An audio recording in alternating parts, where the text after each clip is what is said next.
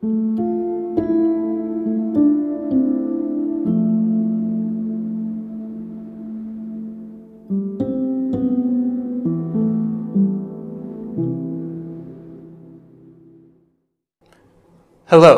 I'm Brian Engelhardt, and I'm with the Jesuit Post.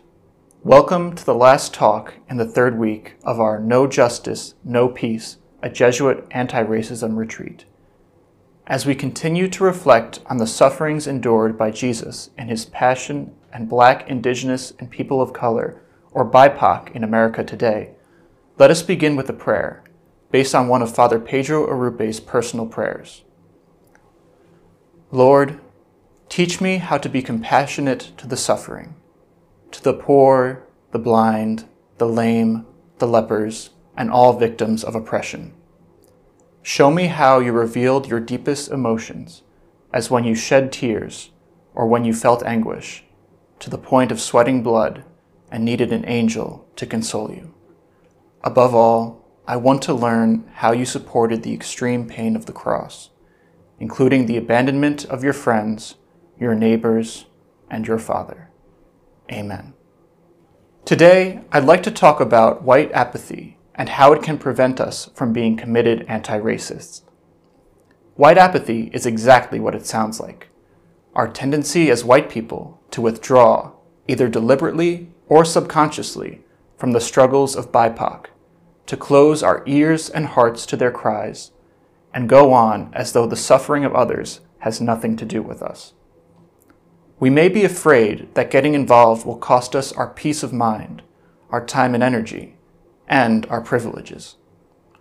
This fear causes us to say, "That's not my problem," or "I would do something if only I weren't so busy," or "This is all so complicated, and I don't think there's anything I could do to help," or even, "I think I'm doing enough already."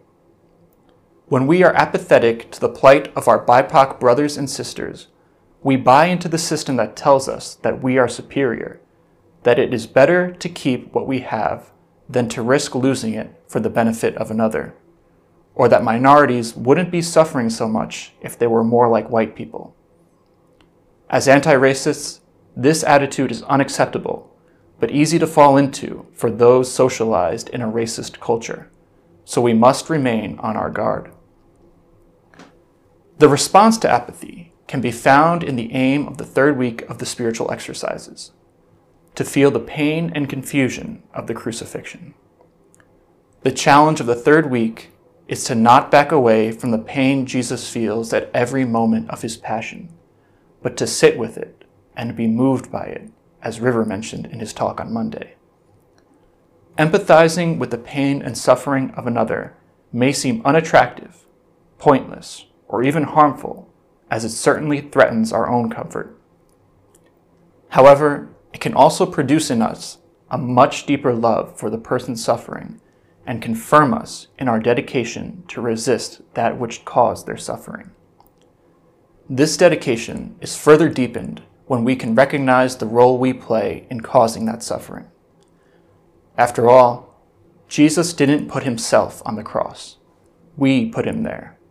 And so by attempting to understand even the smallest part of his suffering, we can be moved more strongly toward the work of reconciliation.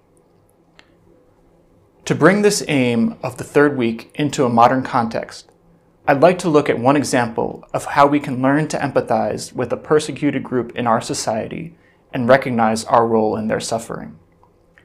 Immigrant children who have been locked in cages at our borders.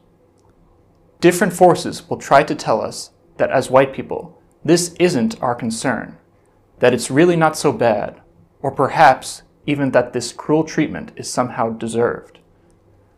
All of these point us to apathy. In response, place yourself with these children, just as you place yourself with Jesus in his passion. What do you notice? Physical pain from a long journey, from wounds left without proper treatment, and from being confined in inhuman spaces. Hunger that weighs on your body and mind, and perhaps most painful of all, separation and isolation from the people you trust and love most in the world. I encourage you to simply sit with these feelings for a while, to see yourself with these children, and to ask that you may grow in love for them, so that you may not ignore or dismiss their suffering. After all, as Matt explained on Wednesday, the victims of oppression cannot choose when or whether or not to care. And this intense, multi-layered suffering is caused by white supremacist attitudes and further enabled by white apathy. As white anti-racists, let us strive to eradicate our apathy so that we may never forget what is at stake in the fight for justice. For your personal prayer and reflection, I encourage you to read through Matthew's Passion narrative, Matthew chapter 26, verse 17 to chapter 27, verse 56. It might help to choose just one or two scenes from the narrative to pray with, such as the agony in the garden or the way of the cross. As you pray with them, simply place yourself alongside Jesus in his suffering.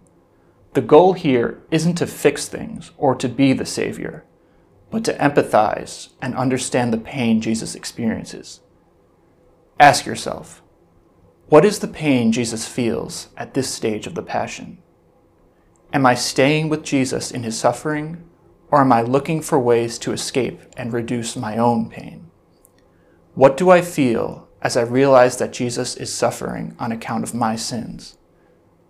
How does my reaction to Jesus' Passion compare with my reaction to the sufferings of BIPOC today? Can I recognize that pain, sit with it, and acknowledge my role in it? This prayer will be uncomfortable, but will also prove invaluable to your growth as an anti-racist.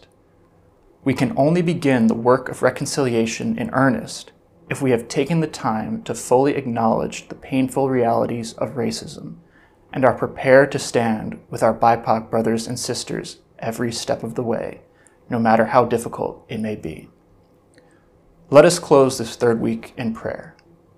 Glory be to the Father, and to the Son, and to the Holy Spirit, as it was in the beginning, is now, and ever shall be, world without end. Amen.